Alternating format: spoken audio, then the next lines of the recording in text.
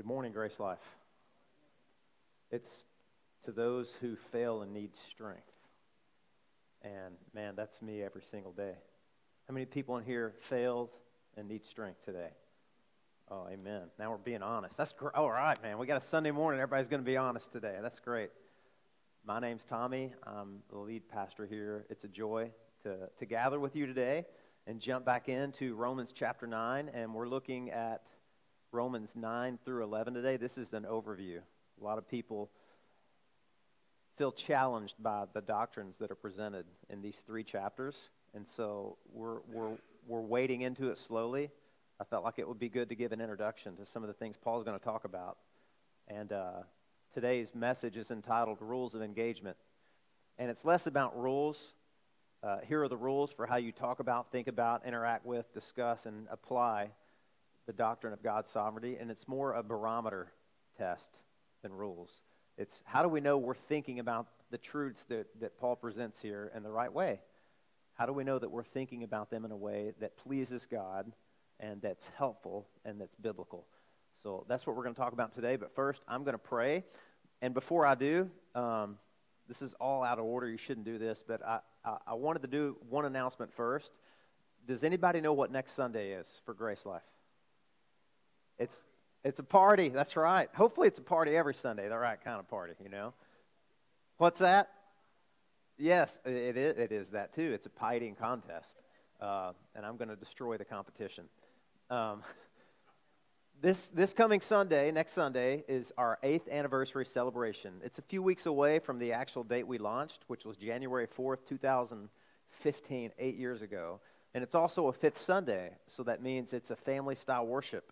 We're usually outside. We're going to be inside this Sunday because we have some things we want to do that require the PowerPoint, and we just thought it would be good to get everybody inside. The weather's kind of unpredictable right now. So, but here's the thing I wanted to announce about that, besides all the amazing things, that you should come. It's a free lunch from Tijuana Flats. It's going to be catered. We're going to celebrate, and we're going to thank Jesus for planting this church, for creating this church. A church is not a place. It's people filled with God's Spirit, filled with the hope of Jesus Christ rescue. Amen? And we're going to celebrate God assembling us together under the banner of His love. But one of the things we're going to do, I wanted to give you a week to prepare for so that you're not caught off guard. This doesn't count for my sermon time now, all right? We've never done this before, and our staff is really excited about this. At the end of the service on that day, before we go in the back and share a catered meal together, we're going to give everybody an opportunity to think. I know it's going to be almost February, but to think about this year, to think about what do you want to see the Lord do in your life. And we're going to ask you to do something that's really hard for human beings, especially if you're my type of personality. Want you to reduce it to one word. How many of you have done that? I guess there's kind of a movement, like, what's your word for the year, right? And it's not just Christians, it's a lot of people that have a word for the year. And I've even talked to some of you, and you shared that with me, and we started thinking, like, you know what? Let's think of a word that summarizes. I would love to see God do this, and I'm going to plead with Him and entreat Him in prayer this year. Lord, show me or do this for me. One of our staff members, I don't think she would care for me sharing. Diane, would you? Hers was awe. It's hard for me, being from Arkansas, to say that the right way. A-W-E, okay? Not awe, but awe, like being blown away, just being filled with incredulity and just astonishment and wonder and marvel. That's her word for the year. Like, Lord, show me, bring me to a place where I am in awe of you again, like I was at the beginning. And so, no doubt, that'd be her word. But I want you to think about, and listen, we're not going to twist your arm and force you to do it, but we're going to invite you, we're going to present you with a cool little card. You can write your name on it, and you can write that word down, and we're going to invite you to come down after the service. The band will be playing, the worship team, not the band. It's the same thing, but anyway. Invite you to put those in a basket, and she's going to make this really cool prayer request kind of thing for us and share it with us. Find a way to share it with everybody.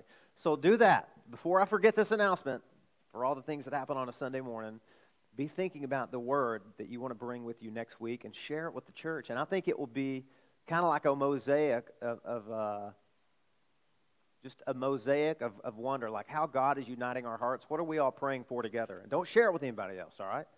You can ask your kids to participate. It'd be really interesting. So, with that being said, let's jump into our sermon today and let's pray. Pray with me, okay? Lord Jesus, we are here because of you.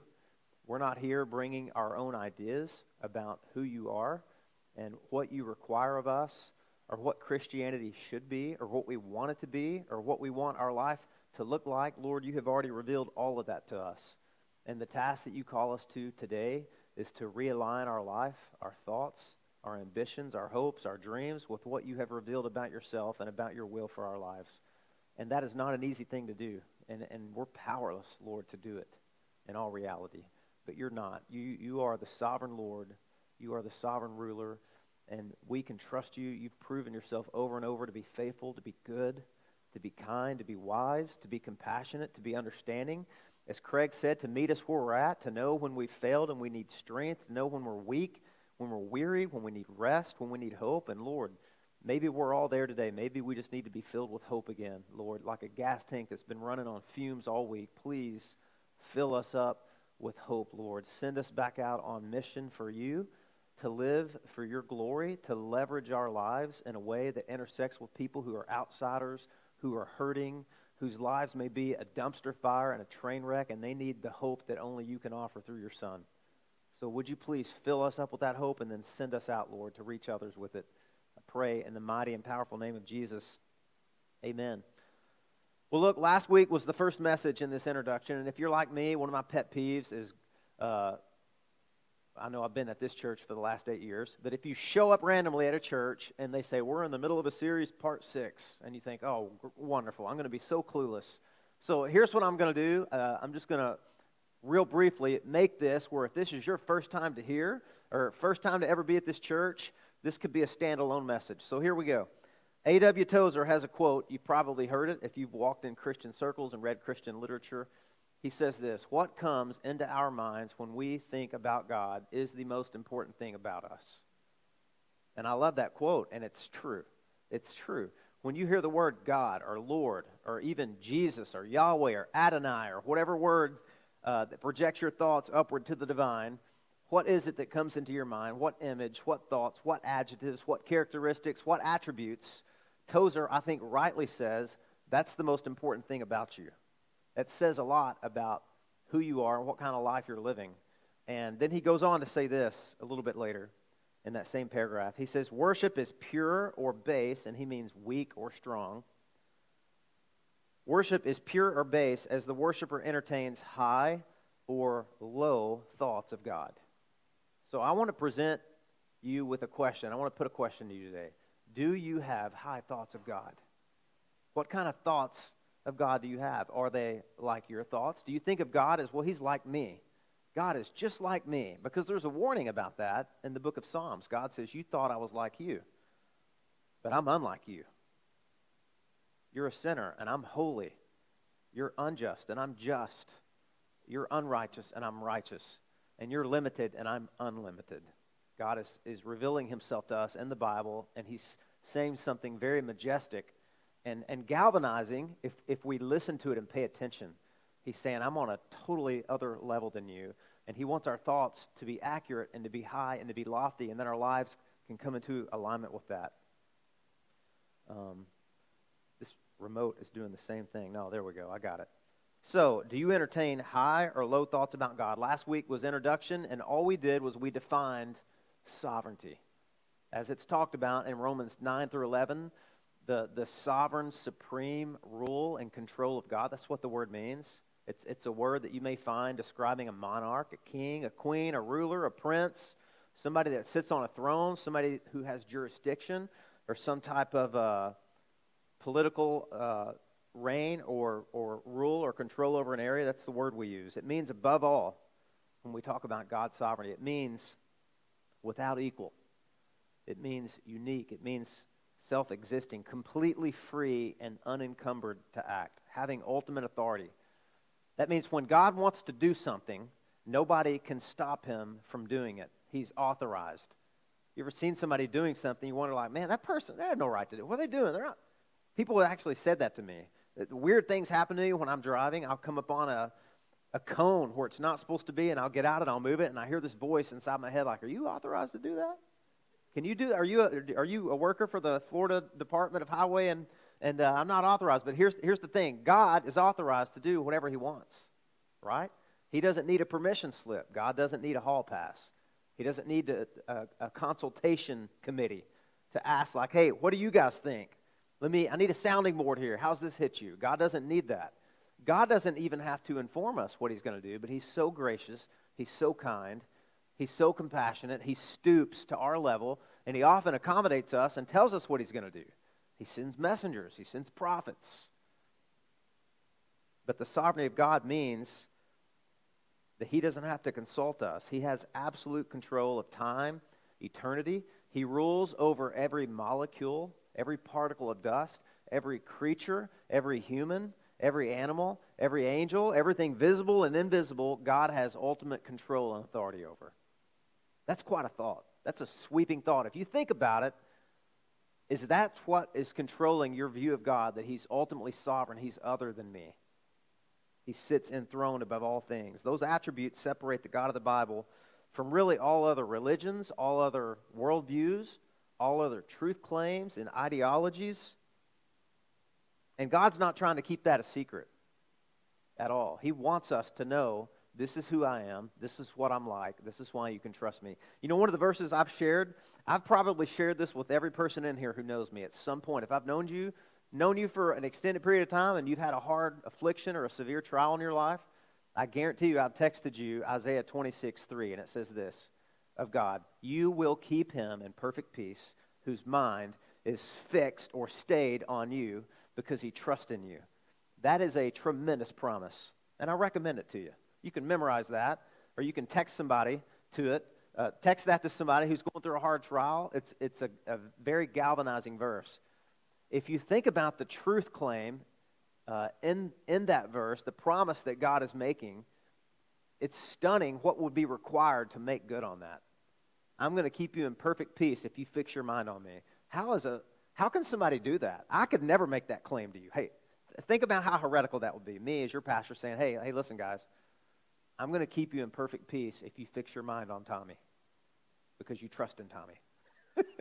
How silly and ridiculous and heretical and dangerous will that be? But God says that, and God's able to make good on that. And I'm sure if you've believed that verse and put the weight of your trial and affliction and tragedy on it, you've found him to be capable. God's very capable hands is where he entrusts us, right? God's not keeping this a secret.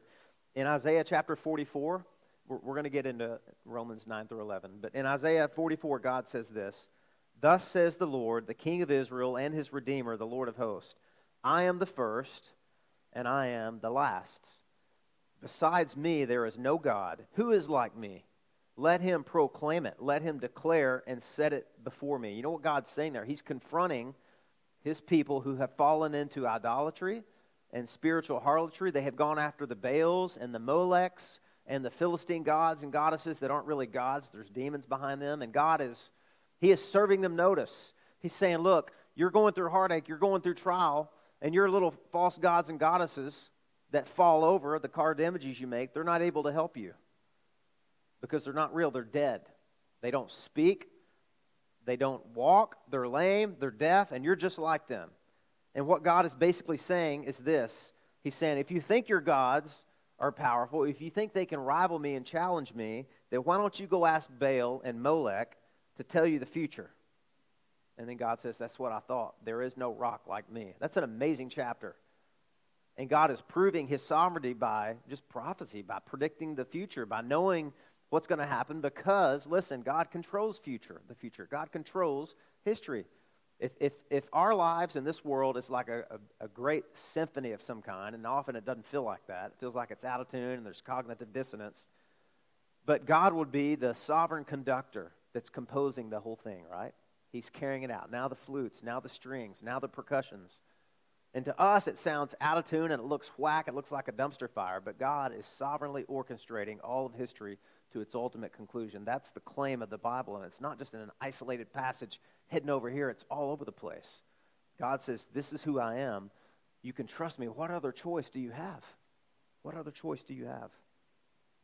So, if God predicts the future with specificity and with accuracy, that's another demonstration of his sovereignty. God's sovereignty is his right and power to do all that he decides to do.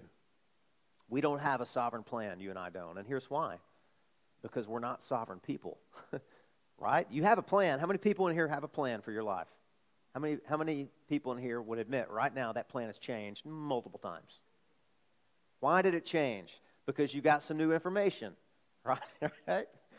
Some major new information, some of you, right? Like, all righty then, okay then. Or trial and tragedy entered your life. Or there was a course correction. Endless contingencies and possibilities interrupted and maybe derailed, or you had to do a course correction or realignment. Why? Because you're not sovereign. You can't control all of those things. But check this out, man. This is the mind-blowing thing. God is sovereign. And there are no contingencies or possibilities he hasn't thought of or worked into his sovereign plan. So God's plan is not going to change. If God's sovereign plan changed, that would render him what? Surprised, shocked. Oops, I didn't see that coming. God never says that. God's never surprised, and he's never shocked. There was a grieving father who lost his son, tragically, suddenly, shockingly, and his pastor told him this. And I understand, listen, I don't want to wag my finger or sound condescending, but his pastor thinking, oh goodness, I don't want that man to be bitter at God, so I better defend God. This is what he said to that grieving dad. He said, look, God had, can you fill in the blank? Nothing to do with this. That's what he told him. God had nothing to do with it. Then he said this. He said, God was just as surprised by this as you were.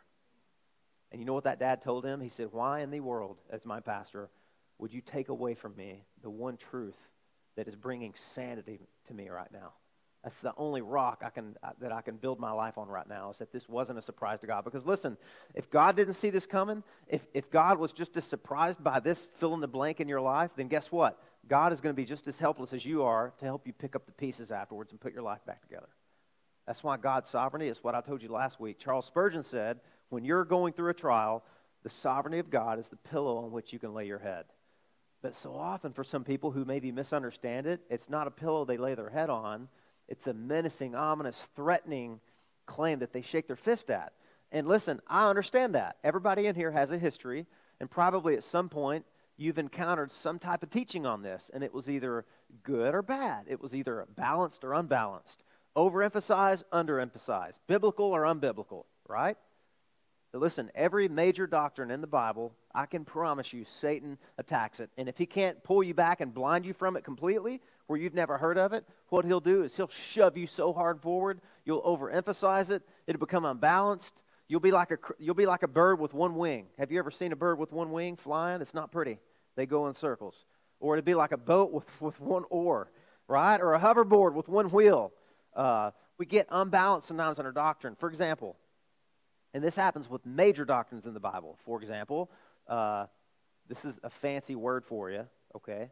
Hypostatic union of Jesus. That's talking about his divinity and his humanity. Jesus Christ is both fully man and he is fully God. That is a beautiful doctrine that's part of the Trinity, and it's a mystery. It's an absolute mystery. Nobody can really explain it or understand it fully, but the Bible presents it as truth. Now, do you know where men and women have gotten into a lot of trouble? Where they try to wrap their finite mind around that infinite mystery, and they end up with one oar. It's like, well, we really got to emphasize that Jesus was God here, and yeah, maybe he was man too, and we start like going in circles. And the same thing happens with God's sovereignty. Because when we hear about God's sovereignty, if we're not careful, we begin to get unbalanced with our view of our responsibility. We say, look, if God's sovereign, then man, let's chill out. You know, everybody on Mount Everest was once a highly motivated person, so maybe calm down a little bit. Something like that, right? Let's just calm. God's sovereign. Let's just calm down, sit back, rest on the oars, and take it easy, man. Que sera, sera. We don't need to get all excited about all the wrong stuff going on in the world, the unbelievers that haven't heard the gospel. God's gonna take care of that, man. Our responsibility is not maybe what we thought it was. And so people sit back and they grow indifferent and cold and apathetic. Or maybe some people, man, they latch on to that. God is sovereign. And I'm just like him. And they get arrogant in their teaching on that. And maybe even abusive. This teaching has led to lots of imbalances. And I believe it's because it's such an important, stabilizing doctrine that God loves to proclaim And so that's why the Apostle Paul, I think the very way he talks about it in chapters 9, 10, and 11 in Romans, he's going to apply God's sovereignty to the ultimate place where we get uncomfortable, and it's this, in the salvation of humanity. Why is it that some people are saved and some people are not saved? Maybe some people that grow up in the same culture, under the same teaching, the same environment, the same exposure to the gospel, who had the same personality. One person repents of their sin, embraces Jesus as Lord, asks for his forgiveness, and becomes a follower, becomes a disciple of Jesus, and somebody else does not. Paul is dealing with that. He's dealing with it on a national basis with Israel and with Gentiles, but the application can come individually to us as we ask the question like, man, it seems so random to me that some people believe and some people don't believe, and it just makes me question, what's going on?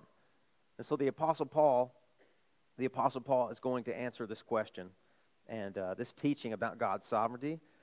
It's the only thing that can both embolden us and fill us with courage that God is sovereignly in control and he's sitting on his throne, but it can also keep us humble at the same time. It's the doctrine that can fill you with hope, but it can also keep you sensitive that you can feel the evil and the suffering around you, and you can be a compassionate person, not cold, detached, unfeeling, and indifferent. So the reason that these chapters are here, I just briefly touched on this last week. A lot of people think 9, 10, and 11, it's just weird that those are even in the book of Romans. He's talking about the gospel. He's talking about justification. He's talking about God's eternal security of his believers. Nothing can separate us from the love of God. That's the end of chapter 8. And then he picks up in chapter 12. Now, in light of these mercies, here's how your life should change and look. But what's with 9, 10, and 11? It seems odd and out of place. Paul is dealing with an important objection that many people might have when they heard Romans 8. Romans 8 is full of amazing promises, right? Once you are in Christ, you're there forever. Once you belong to God, you belong to him forever. You are his and he is yours. And nothing can separate you at all.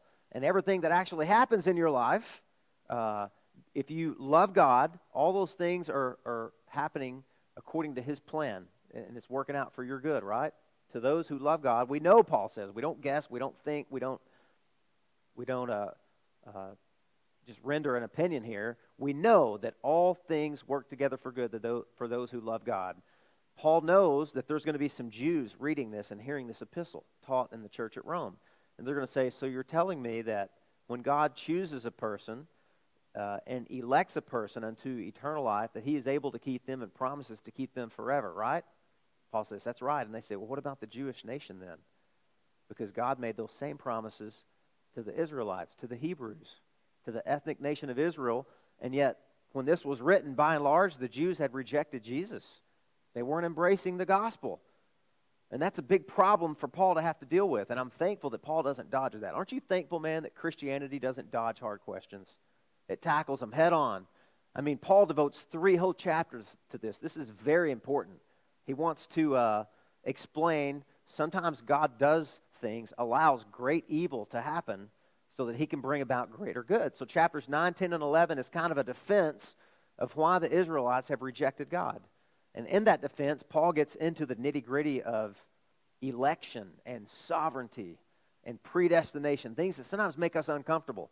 But we're not going to shy away from it because this is in the Word of God, and the Bible says about itself, all Scripture is profitable, right? It's all profitable. It's all good for us, so we're not going to dodge this at all. Man, I did something I've never done, guys. And I know everybody keeps warning me to not do this, but I didn't start my clock. So, oh no, see, you groaned, see? See, that was a test there. So here's the outline, picking up from last week, okay?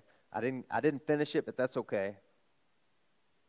I thought it would be better to stop last week and then continue today. Here we go. There's the right one. So here are the rules of engagement, or you can call this the barometer test. How do we know that we're thinking about God's sovereignty in a way that's clear, in a way that's biblical, in the way that the Apostle Paul intended? Oh, here's the rules of engagement here. Number 1, has it weakened your witness? Number 2, is it based on the Word? Number 3, does it lead you to worship? And I'm not going to rehash all of the first point, but I do want to read the passage that we get it from, because here's the Apostle Paul, and he's about to talk about something that is tragic. Paul is a Jew. He's a Hebrew. He's an Israelite. And he's writing about his brothers, ethnically speaking, his Israelites, his Hebrews. They have by and large rejected Jesus. But Paul knows God is sovereign even in their rejection. But still, listen to the way that Paul talks about the unbelief of these people.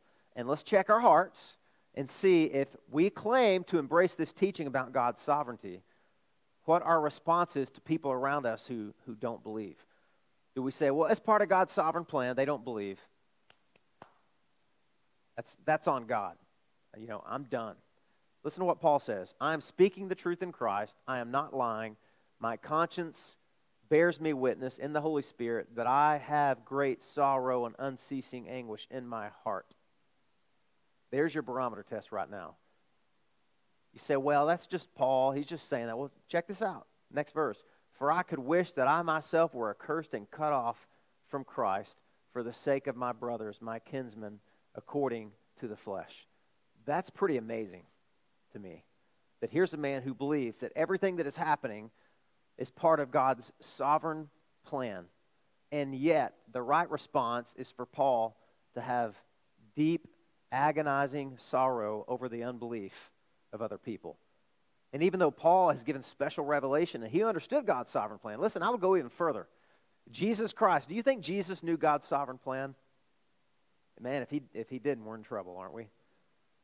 Jesus knew God's sovereign plan, and yet, he extended his hands over the city of Jerusalem and he wept and lamented. And he said, "Oh, Jerusalem, Jerusalem, how I have wanted to extend myself to you and gather you up as a mother hen does her chicks, but you were not willing." It's amazing, isn't it? Here's Jesus who in one sentence can say, "I thank you, Father, that you've hidden these things from the wise and the arrogant and the prudent and revealed them unto babes, for such was your good pleasure." And on the other hand, Jesus is lamenting over the unbelief and the rejection and the denial of his people. And man, I think there's a lesson there in balance for us. Yes, we embrace God's sovereignty. Yes, it's the pillow on which we lay our head, but it is not an excuse to stay cold, detached, indifferent, and apathetic to suffering, to evil, to rejection, to sin, to unbelief, especially of the unbelievers around us. In fact, I told you last week, William Carey, he was embracing this doctrine, and he put a question to an older pastor at a meeting. He said, "Look, what's the responsibility of the church to carry out the Great Commission?" And remember what the guy said? He pointed his finger in Carey's face, and he said, "Young man, you sit down." He said, "You sit down. When God pleases to convert the heathen, he will do it without your aid or mine." And all three things that guy told William Carey were wrong. God never said sit down to us when there's a task to be accomplished with evangelism. What did he say? Go, get up, right? And he never said wait until God wants to reach people. Does God want to reach people right now? Yes, then don't wait. We already know. God's told us to go. We just need to ask where and to whom, right? And the third thing he said that was wrong, man, what a terrible pastor. God protect us from terrible pastors. Third thing he says was, when God's ready to reach the heathen, he will do it without your aid or mine. Wrong again.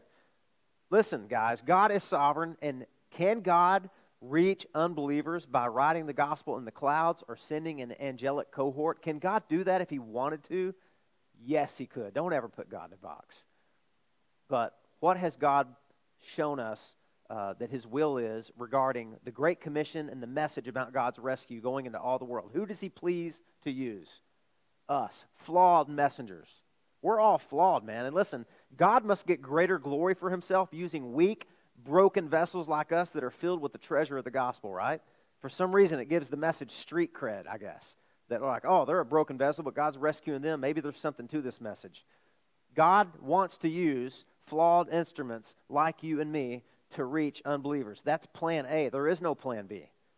God's church, being his extension, his hands and feet, is plan A. So everything he told William Carey was wrong. And thank God William Carey didn't listen to him. I told you last week he went to India for 41 years without furlough. and he brought about social reform. He made 700 converts, and he's called the father of modern-day mission for Protestants. He inspired a whole slew of people who gave up their life and went hard-to-reach places where the heathen and the pagans were antagonistic and even hostile. His example inspired Jim Elliot and his 4 friends who were speared to death in the 1950s. Anyway, I could go on and on about that. That was point 1. Paul said, I have great sorrow and unceasing anguish in my heart. And then the very next verse, verse 6, he says, but it's not as though the word of God has failed. Don't you love that? Paul says, I have unceasing sorrow and anguish in my heart about the unbelief of my brothers. But God's word hasn't failed. God's still going to keep his promise. And that's what chapters 9, 10, and 11 are all about. In fact, the next thing that the Apostle Paul says, I don't know if I went that far. I didn't, but I'll read it here. If you're in Romans 9, look at verse 5, the very end of it.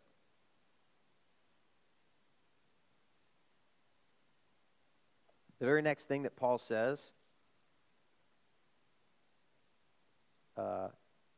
my kinsmen according to the flesh, verse 4, they are Israelites, and to them belong the adoption, the glory, the covenants, the giving of the law, the worship, and the promises. To them belong the patriarchs, and from their race, according to the flesh, is the Christ, who is God over all, blessed forever. Amen.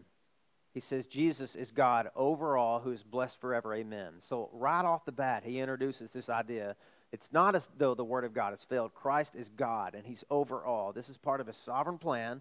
He's going to show us eventually that he's going to use the grafting in of the Gentiles. Thank God. How many people in here are Gentiles? If you don't know, you probably are. All right. Had God not worked out this sovereign plan where he grafted in the Gentiles, you and I wouldn't be here today.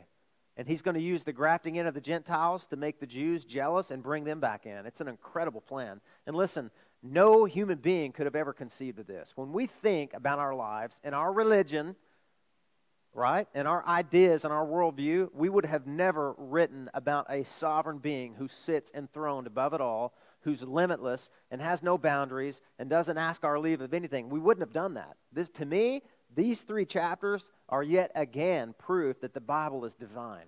If we would have gotten our hands into this, we would have edited it. Right? We would have said, now look, you may think that this is saying that God is sovereign, but don't misunderstand me. Of course, God's going to respect our free will and everything. Right? And that's the major problem that people have, and some people even I saw visibly, you sat up like, what? We do have a free will though. And we're going to talk about all these things, especially later in chapter 9. But I want to show you something, because we might as well get it out there and talk about it. It's a 500-pound elephant in the room, right? Do we or do we not have a free will? And does God impose his will on ours? I want to show you a passage from Genesis chapter 20. I just want to read it to you, okay? And this is when God, you can turn to it if you want to. It's in Genesis. This is in my Bible reading plan. And the fun thing about this, fun's the wrong word probably. The exhilarating thing for me is when you get introduced to this doctrine, how many places you see it in the Bible that you never saw it before, and it encourages you. So I want you to check this out, okay? This is right after God made a promise to Abraham. He said, look, I've chosen you. I'm calling your family out of all the families and out of all the nations and ethnic groups in the world. I'm going to call you out, and I'm going to set my name and affection upon you, and you are going to be a blessing to all the nations, and through you, the seed of the Redeemer is going to come. And then Abraham and Sarah are old, and they're past the age where they can have children, and God makes this radical promise. You're going to have a son, and through him, all the nations are going to be blessed. And it's so ridiculous that his wife, Sarah, laughs. She's like, ha ha, that's funny. Shall I have, pleasure and a child in my old age? And then the very next chapter, we read this. Abraham and Sarah are sojourning. Chapter 20, verse 1. From there, Abraham journeyed toward the territory of the Negeb and lived between Kadesh and Shur, and he sojourned in Gerar. And Abraham said of Sarah, his wife, she's my sister. So here's the deal. Abraham's wife is beautiful. She doesn't look her age. I'm sure if we could find out her secrets, we could really, market some type of facial cream or something. Anyway, she was beautiful, and Abraham knows that, and it scares him to death because he's going into a territory where he doesn't believe the fear of God is upon the place. And so he tells a half-truth. He says, look, do me this favor when the men see you, and they're like, wow, Just say that you're my sister. If you say you're my wife, they'll kill me. So just say you're my sister. So that's what she does. And Abraham said of Sarah, his wife, she's my sister. And Abimelech, king of Gerar, and that's a Philistine city. It would have been a pagan city, okay, sent and took Sarah. So, we got a problem here. Here's a beautiful woman that God just promised would miraculously father this child of promise, through whom all the blessings of the coming Messiah would flow. And now we got this pagan king who sees her and desires her, and he takes her. This is not good, man. This whole plan of God's could derail. But God came to Abimelech. But God, man, that you could just do a study on that throughout the whole Bible, and it'd blow your mind. But God came to Abimelech in a dream, and I got the verse. Let me find the verse here. No, it's not. It's not there. Here we go. But God came to Abimelech in a dream by night and said to him, "Behold, you are a dead man." You ever had a dream like that? "Behold, you are a dead man because of the woman whom you have taken, for she is a man's wife." Now, Abimelech had not approached her. That means, thank God, they hadn't been intimate, okay? So he said, "Lord, will you kill an innocent people? Did he not himself say to me, 'She's my sister'? And she herself said, 'He is my brother'? In the integrity of my heart and the innocence of my hands, I've done this." Now check this out, guys. Verse 6. Then God said to him in the dream, "Yes, I know that you have done this in the integrity of your heart, and it was I who kept you from sinning against me. Therefore, I did not let you touch her." Now, question. Can God do that? Answer, God did that. Can God do that? What's the answer? Yes, he can. Has God done that? Yes. Another question. If God did it once, could he do it 1,000,000 times? Yes. Will not the judge of all the earth do right? Yes. Now, I want you, just think about this. This is what blows my mind and leads me into worship. What would it take for God to do that? Man, I want to be careful the way I say this. So here is a pagan king who saw a beautiful woman and instantly had an urge and a desire that he wanted to accomplish. So he took Sarah to himself. Now, what do you think he had planned for that night? Not to just go to bed and say, "I'll get right on this tomorrow," probably, right? Who was in control? Who's in control of our urges and our instincts and our impulses, whether they're fallen or noble and righteous? Who's in control of that? Well, God is. Who's in control of our thoughts when we go to bed, our dreams? God is. I've often thought, when I've looked on my past, there are temptations that I faced even before I was a Christian, and I look back and I just marvel. It's like there is no reasonable explanation for how I was delivered from that temptation. It certainly wasn't because I feared God. I look back and huge, massive, tragic mistakes that in all reality I should have made. There's no reason for it because, listen, here's what happens in temptation. Desire and opportunity meet, and then bad things happen, right? I look back and I will see okay, that desire was there. I definitely was wanting to be up to no good, but God took all the opportunities away, right? I'm going to go out and do me some sinning. And God's like, no, not tonight, you're not. Or the opportunity was there, and people are like, "Bro, there you go, wide open door." And you're like, "Nah, I don't know. I was not feeling it." And you look back and you're like, what in the world was going on? And you read a passage like this, and you're like, "It was the integrity of my heart." And God's like, "No, it was actually me. It was actually me. I kept you from doing something that would have derailed my sovereign plan. I kept you from it." And I do it all the time. I do it every day. If God showed us all the restraints, the merciful restraints he puts upon our life, it would blow our mind. And we'd fall down and worship him and say, "Thank God, I'm a lot worse than I thought I was, and you're a lot better than I thought you were," right? That's one application out of hundreds of places we can go in the Bible. When I was a brand new Christian, one of the first Bible studies I ever did, and I found it the other day, and I laughed my head off. Because like every new teacher, you know what the Bible study was? It was 1,000,000 Bible verses. That's all it was. And God bless the people who sat through those early lessons. But I went through all the Bible, and I found every verse I could find on God's sovereign control, and I wrote it down. And it was like a 50-page Word document. And I got to the book of Job, and I stopped. And I'm like, there's no reason to go any further because this is like chapter 42, verse 2. I quoted it last week. Job says, now I know Now I know that basically you're in control and that no purpose of yours can be thwarted. And there's a section in Job, and I want to commit it to you. If you're looking for a good Lord's Day meditation, chapters 38 through 42 of Job, God is confronting Job. Job is like, why is this suffering happening? Why did my children die? Why am I sick? Why am I covered with boils? And he's righteous. Job's righteous. He didn't sin with his lips, but he's asking God hard questions. And God one day shows up in a tornado, and he asks Job questions. Have you guys ever read this section? It's 84 questions that God asked Job. He says, you've asked me questions. Now, put your man clothes on. I'm about to ask you some questions. And one of the first questions he asked was, where were you, buddy, when I created the world? I don't remember consulting you for wisdom, Job. I don't remember you being there with a measuring tape and a pencil behind your ear saying, great, God, now we need to do this. But one of the questions that he asked, it just blows me away every time I read it, is in chapter 38, and check it out. He says, and this is like question number 80, I don't know what it is. Who shut in the sea with doors when it burst out from the womb, when I made clouds its garment, and thick darkness its swaddling band, and prescribed limits for it, and set bars and doors, and said, thus far shall you come, and no farther, and here shall your proud waves be stayed.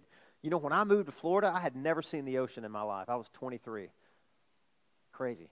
I was landlocked, right, in Arkansas. And I came, and I was just blown away at the power. Even though Florida has little waves, mostly, I was blown away at the power of these waves. And every time I read this passage, it reminds me like, hey, anytime you think that you're in control, right, that you have some of maybe the same power and jurisdiction God does, do this. Get your car, get on 44 East, drive to New Smyrna about tide time. When is that, by the way? Anybody live on the beach here? I don't know, 4 o'clock? Yeah, all right. Go whenever the tide's creeping in, walk down to the beach, and command the waves. Seriously, say, hey, stop, right there, stop, and see what happens. See what happens. That verse is amazing. Did that blow you away? God says, hey, Job, why don't you go down to the ocean and tell the proud waves you can't go any further than here? And we think that's just nice and cute, but what about when a tsunami hits? Or what about when a hurricane comes? Man, that becomes super relevant and practical, doesn't it? Or a tornado, and the finger of God is controlling tragedies, and it's mind-blowing. I can't even get my cat to listen to me, let alone the ocean, right? Or my kids. I've told you before, if you think you're sovereign, try to stay awake for a week. Yeah, go ahead and do that. Stay awake. There's a reason why we curl up in the fetal position and suck our thumbs for 8 hours every night. It's a reminder from God. It's a gracious reminder. He gives to his beloved sleep, Psalm 127 says, to remind us, hey, you can sleep, you can take a nap because I'm up here and it's all according to plan, my plan. That's the rub sometimes, right? So we're already well into the second point here. You guys know that, right? The first point was, does it weaken your witness? And the second point is this: is it based on the Word? Is it based on the Word? This is what Jerry Bridges said. I quoted you this last week. He said, don't believe everything you think. You cannot be trusted to tell yourself the truth. Stay in the Word. I love the way that quote is phrased, because when we think about, okay, I know God's powerful, I acknowledge that. I know He's amazing, and He can make bad things into good things. So God's sovereign in the way that I think about it. And Jerry Bridges is saying, don't trust the way you think about it. Go to the Word. And I love what the Apostle Paul does. If you read these 3 chapters, woven throughout chapters 9, 10, and 11 of Romans, one of the most difficult and challenging doctrines in the Bible, Paul quotes probably more Scripture there in those 3 chapters than he does any other place. And what's Paul showing us by his example? I'm going to think about a very mysterious and challenging doctrine, and I better make sure that the way I'm thinking about it can be verified from Scripture and can line up with the Word of God. Because I can't trust myself to think about God's sovereignty without some type of guidance. And God's Word is what He used. And the quotes He gives here, did I put that up there? The quotes He gives, just in chapter 9 alone, is so impressive in its breadth and width. Because He quotes David, He quotes Isaiah multiple times. He quotes Isaiah. He quotes Elijah. He quotes Moses. He quotes the patriarchs. And Paul, he's brilliant, man, because he's saying, look, I could tell you God is sovereign. I'm going to actually show you God is sovereign. I'm going to go back into Israel's redemptive history, and I'm going to show you very specific ways that God was demonstrating his sovereignty when it came to carrying out his redemptive history and his salvation history. And I want to ask you a question. Are you following suit? When you think about difficult doctrines, so often what we do is we fall into the philosophical, or we get into the psychological. And look, I'm not against those things. I told you last week. Philosophy, the word means love of wisdom. I love wisdom, don't you? And the Bible says the fear of the Lord is the beginning of wisdom. In psychology, that's just a fancy word for studying human behavior. And listen, psychology can be a great servant, because if you're observing human beings, you're going to notice trends and patterns and habits that can probably help them, right? But those are servants. They're not masters. I even put some stuff together. You may laugh at this. This was just this week, some things I saw in my news app on my computer. Can you guys read that? I can't. What's it say at the bottom? Scientists are one step closer to learning how to reverse aging. No, they're not. They're not at all. They're not ever going to reverse aging. How do I know that? Does everybody in here know they're never going to reverse aging? I can promise you that. I don't care what they do. They're not going to reverse aging. How do I know? Because Genesis chapter 3, what happened? Death. If you reverse aging, you never die. The Bible says the wages of sin is what? Death. Now, I could go on and on about that. You already know that. Here's something else I saw. This was in the Atlantic. So that was Time magazine. Here's the Atlantic. What the longest study on human happiness found is the key to a good life. So the Atlantic magazine is going to tell you guys what the key to a good life is. Are you interested to know what it is? I read it. And you know what? Some things they touch on is like human relationships, flourishing human relationships lead to a happy life. So, okay, I'll grant that. That's part of it. But let me ask you a question now. What does flourishing human relationships look like? The Atlantic, I didn't find an article on that. How do you find flourishing human relationships in a world that's fallen and people that are narcissistic and self-centered? How does that work? Well, I got another resource for you that can tell you that. It's the Bible, right? Here's one other thing. What archaeologists tell us about the real Jesus. Now look, guys, I love archaeology. There's been some incredible discoveries over the years that have validated what we already know is in the Bible, but I'm not looking. Archaeology is not the problem. It's archaeologists. It's human beings that already have presuppositions, and they bring those presuppositions. It's a filter when they doing their dig and excavations. So how about this? How archaeology always confirms the real Jesus. That's the truth. That's what archaeology actually does. So the point that I'm making is that second point is the way you think about God's sovereignty, is it based on the Word of God? Or is it based on your own fallen reasoning and imagination and what you want God to be like? What you think is fair? That's the big one. That's when the red lights should start going around, because all of chapters 9, 10, and 11 are about grace, right? So is it based on the Word? Paul says over and over and over again, it is written, it is written, it is written. And then the last thing, of course, we touched on last week, and we'll just finish again with this. Does it lead you to worship? What's the thing that the Apostle Paul ends with? He says here in verses 33 through 36, "Oh, the depths of the riches and wisdom and knowledge of God, how unsearchable are his judgments, and how inscrutable," and that means past finding out, his ways. "For who has known the mind of the Lord, or who has been his counselor, or who has given a gift to him that he might be repaid? For from him and through him and to him are all things. To him be the glory forever and ever. Amen." So here's the three litmus tests, I guess you could say, the barometers for how do you know you're thinking about these doctrines of God's sovereignty, especially as it relates to salvation. How do you know you're relating them the right way and thinking about them the right way? Does it weaken your witness? Is it based on God's word and not your own fallen reasoning? And does it ultimately lead you to worship? This is not some clinical, you're not wearing a lab coat and dissecting a doctrine without your emotions being involved. This is Paul falling down at the conclusion of saying, man, this is incredible what God has done. His grand redemptive plan is going to ultimately lead to more people being saved, not less, and he's going to graft the Jews back in because they're going to be provoked to jealousy by the Gentiles. And then Paul falls down and says, man, who in the world would ever written a plan like this? Only a sovereign, majestic, glorious God. And we fall down and we acknowledge he's sovereign, and we align our plan with his plan, and we give him thanks. That's what this leads to. Listen, this is a cycle. Good, rich theology always leads to worship, and worship always leads to mission, right? Always. It's not cold. It's not detached. I think it was John Piper that said this. He said, God basically says in these chapters, I will not be analyzed. I will be adored. That's the end goal. It's like to put down your pen and worship, right? That's what this is all about. Paul David Tripp said this. Can you guys see that? Well, I can't. It's a good quote, though. He's basically saying God's plan is always going to be better than your plan. And look, I said last week, here's the problem. Here's the problem with God's sovereignty. We think, you know what, man, that just bristles against me that somebody else is in control of my life. I don't like that. That bothers me. That leaves me unsettled. But listen, guys, let me ask you a question. Are you a trustworthy person?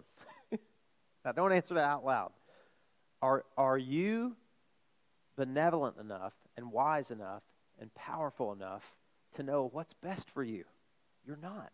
God does. So Jackie Hill Perry said this: if God is holy, God cannot sin. And if God cannot sin, God cannot sin against you. And if God cannot sin against you, doesn't that make him the most trustworthy and reliable being in the universe? Yes, it does. So whose sovereign plan would you rather be playing out in this world? Yours or God's? The most trustworthy and reliable being in the world, who ultimately every single thing he brings or allows or decrees into your life is going to be for your ultimate good and for your ultimate joy. That means every betrayal, every tragedy, every sickness, every death, every personal loss, every severe trial, everything that God brings into your life is going to be for your ultimate joy and for your ultimate good. And you would have never planned those things, because that's just not how we operate. We do all we can to escape pain, right? But God is able to work pain into his sovereign plan. Even the pain of seeing people that you love and you want to know Christ. Some of those people reject, and they're responsible for that. Paul's going to talk about that a little bit later in this chapter. So that's me finishing the outline. Thank you for being patient today, guys. Let's pray. And I want to close our message today by asking you a question, okay? Have you given yourself to this sovereign being whom you can trust? Have you put yourself in his hands? Have you said, you know what an amazing being, what an incredible sovereign plan he has, and I want to be on the right side of that. I want to give myself to him. I want to be forgiven. I want to belong to him. Have you done that? Is there a time in your life you can say, you know what, I acknowledged I'm a sinner, and God could rightly punish me, and he could send me to hell for all eternity, and he would have been just, and he would have been right. God didn't even have to reveal the gospel to me that he sent Jesus to die for my sins, but he did. God's been so gracious to show to you what many people never see and to put into your hearing what many people never hear. Have you responded to that in repentance and faith? You think about that today as we close, and we have a prayer team in the back. Tally, you come. Lord Jesus, thank you for this day. Thank you, Father, for the power and the sovereign control we see exhibited in these chapters, and this is just the very beginning. Thank you that we could take as an introduction the barometer test that Paul gives us. I pray that nobody in here would ever grow cold and indifferent and detached from unbelievers or for people who are struggling and in pain and suffering. And I pray, Lord, that we would never let our thoughts get derailed and go outside the boundaries of Scripture. And I pray, Lord, as we think about these things, it would lead us into deeper worship and adoration and affection. Our hearts would be filled with gratitude. It would galvanize us, Lord, and stabilize and strengthen us to know these things are true. This is the God to whom we belong. This is the God who has rescued us. This is the God who has invited us to be a part of his sovereign plan in reaching the nations for Jesus. I pray these things, Lord, for everyone here in the name of Jesus. Amen.